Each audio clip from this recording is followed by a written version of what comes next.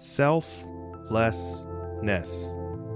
Selflessness is a mode that people leaders, parents, friends, and family members can find themselves not just flexing into, but sometimes feeling trapped in the mode of always putting others first. This can be exhausting and emotionally draining, and some don't even realize how much energy is being used to maintain it. The truth is, you'll never be able to relinquish the responsibilities of leadership. Instead, you must realize that one of the responsibilities of leadership is to put some time aside to put you first. Or as Sam Smith would say, love me more. So the challenge is to find 2 to 3 times in the next week to focus on yourself, to be the best you in 2022. And if you can keep it going, you could be the best me in 2023.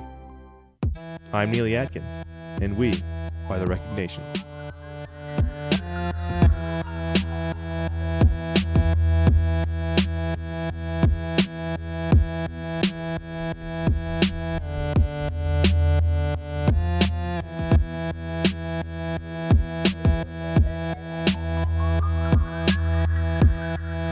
Welcome to The Recognition. My name is Neely, here with Kaylee. Kaylee, I don't know why I didn't ask you this before, but I have a very important question for you.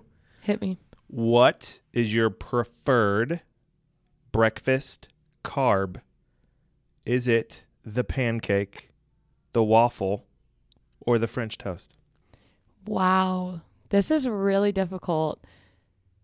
Each one has such wonderful qualities. I knew I was not going to get a straight answer out of a breakfast connoisseur. I had to give I had to butter up the breakfast metaphorically and physically. You if literally you know what I mean. have to butter it, yeah.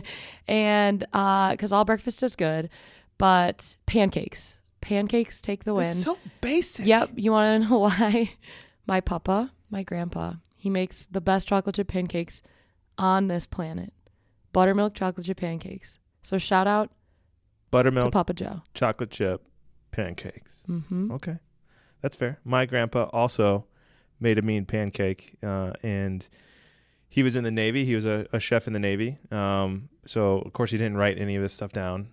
So he left us several years ago, but never wrote down that pancake recipe. So we've just, like, our whole family's been trying to recreate what it is we think we remember. We're very close. I think my Aunt Debbie's the closest, and I make them the most often. But yeah, okay, fine. Pancakes are good. Pancakes are good. But French toast is like yours real French deal. toast. Oh my gosh. You can do a lot with French toast. Berries and just all the works. Like imagine if you live in France, that's your toast. Like but is everyday it, toast. Is it really? No. I'm making this up. So hey, we had a conversation with our very own Abby Gogolski. She had just recently came off her SHRM-CP certification. We've kind of been celebrating her all week because we know how big of a deal that is to get certified, and especially that initial certification. That's sort of step one in a very long step of certifications to be an HR professional. We love SHRM. They're good friends of ours. We're going to be at the SHRM National Convention in June, so I thought it would be a great perspective to get, as somebody that's maybe already been through the SHRM certifications to sort of look back and, see these fresh eyes go through it, or, for somebody who might be considering going into this certification process, kind of what to expect and things like that. So what are the takeaways from our conversation with Abby? I'd say the biggest takeaway was that it's very worth it despite how difficult it can be. We talked about how there's about a 67% pass rate, and Abby did pass on the first try, so kudos to her. And it was honestly just really wonderful to talk to someone else. We're both in our 20s in our careers, and just hearing Abby go after it like that and go after the certification that she wants is just really great to see. Yeah, and even though, she was playing down, how important this CP level test is, I mean, here's some of the facts. 4 hours in length, 134 questions, 55 of them are knowledge-based, but then 55 are situational judgment items, which I'm not going to throw shade at SHRM. That only equals 110, not 134, but still a big mamma jamma of a test, right, that you're spending months and months to prepare for. Only 2/3 of the people actually succeed on their first try. So tons of pressure. She overcame it. She did it. Shout out to Abby and to everybody else that has successfully gotten their SHRM certification. Without further ado, here is Abby Gogolski, SHRM CP.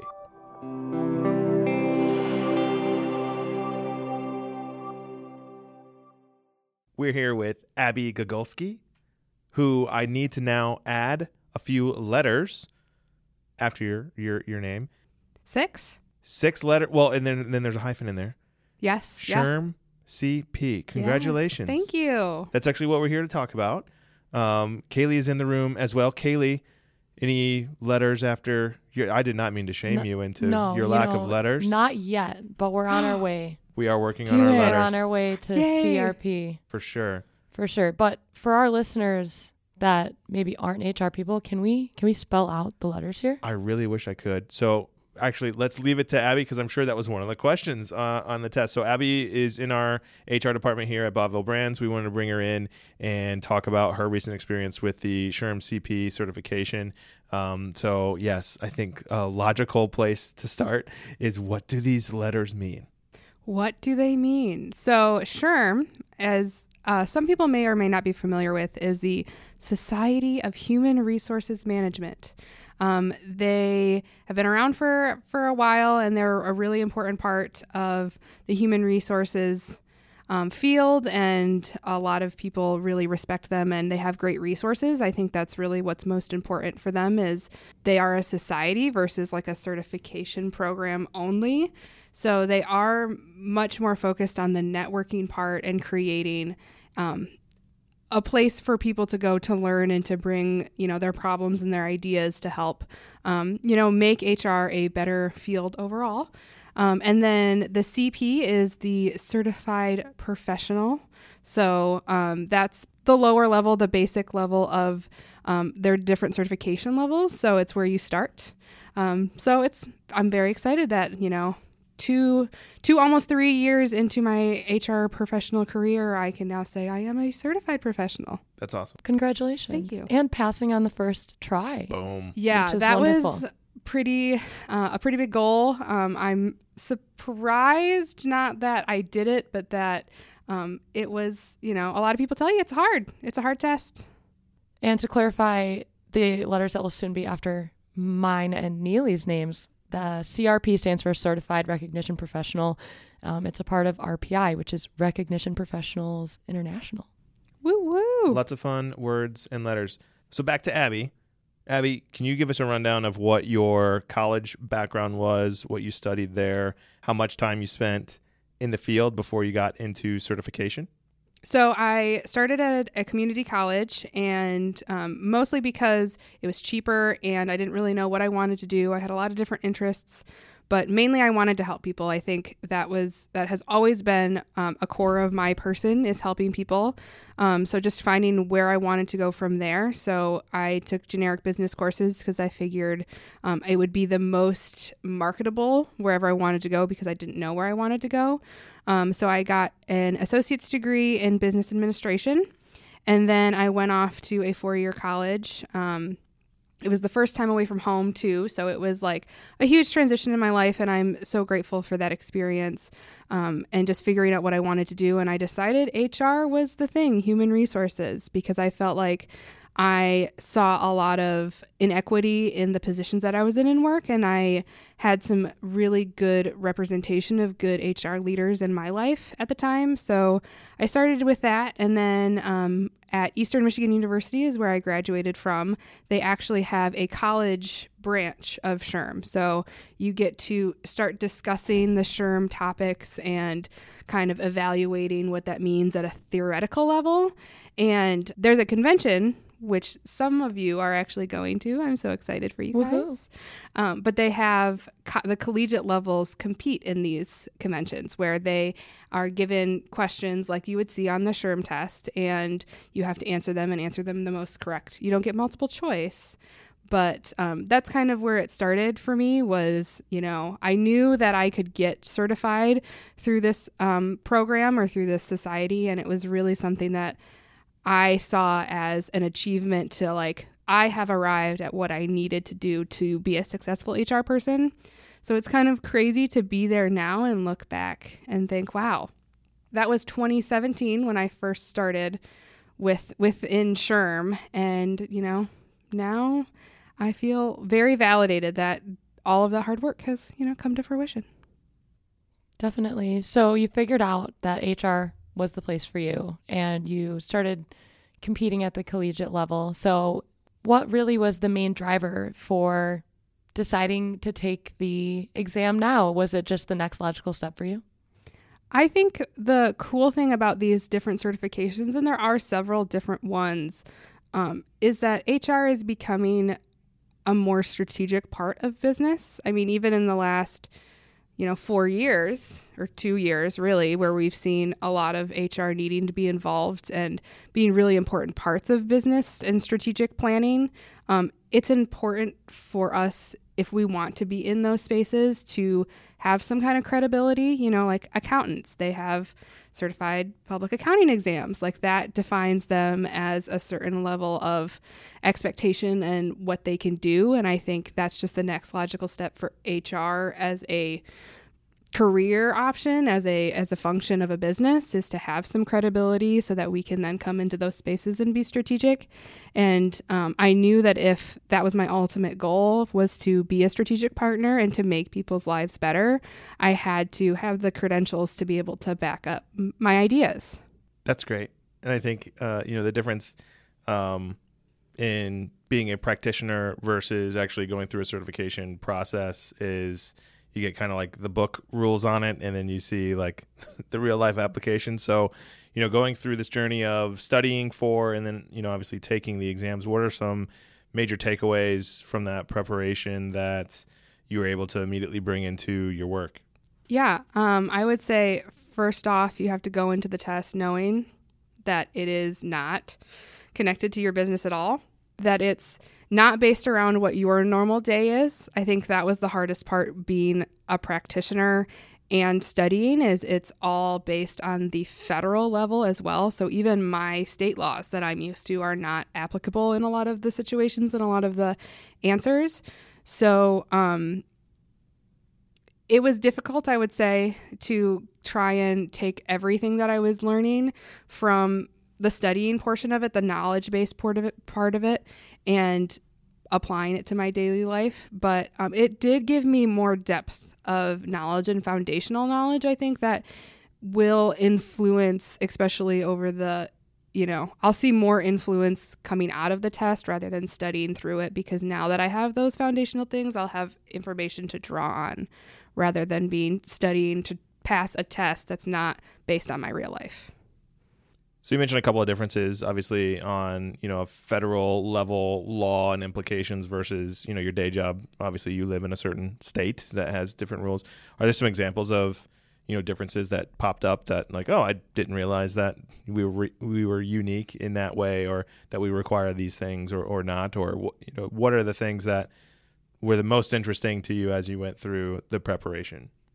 I would say the most interesting things and the most differences for our state, I think the easiest one to draw upon is minimum wage.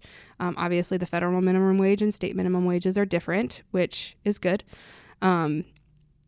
And practically, I would say there is a lot of things that we do in our business that are more specific. Like, we have a more HR friendly environment than a lot of places do, whereas a lot of these HR exams are very focused on more manufacturing focused environments. So that was a little bit different, to think of it being a little bit more rigid, whereas I feel like in other spaces, and even with my previous employer, there was a little bit more fluidity and a little bit more buy-in, I guess, whereas with the SHRM exams, it's a lot more, again, based on structure.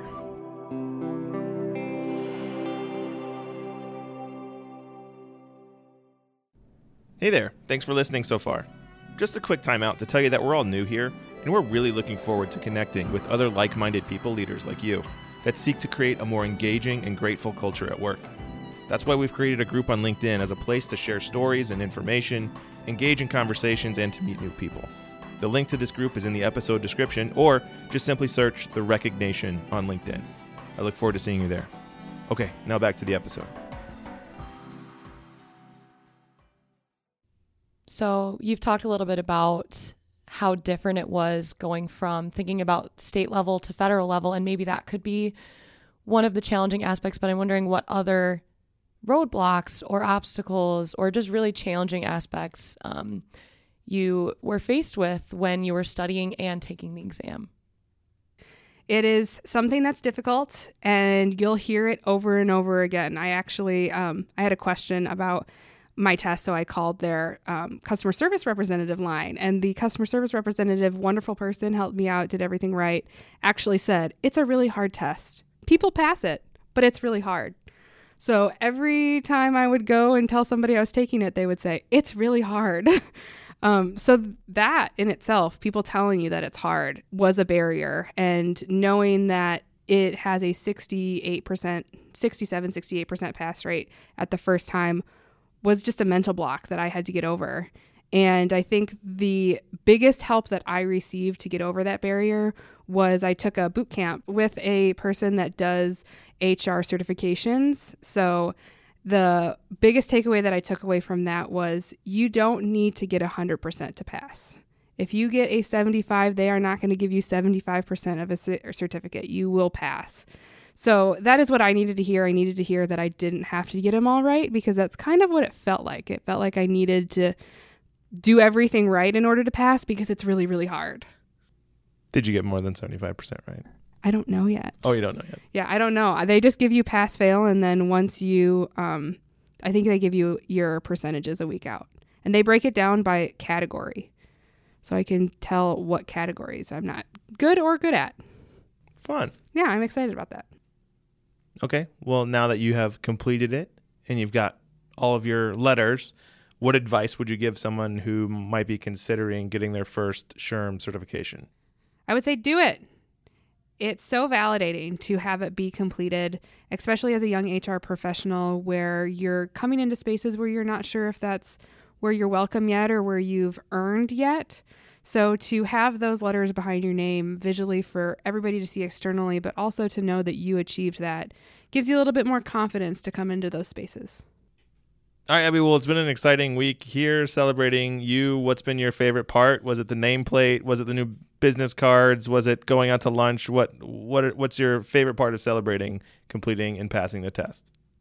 I would say the support of the people that helped me get there and the people that I work with. I mean, the nameplate is cool. It's been a goal that I've envisioned in my mind for a long time, kind of being the mantra that keeps pushing me forward. But at the end of the day, to have somebody see that it's an accomplishment for you and feel excited for you, as excited as you feel for yourself, it just feels really validating.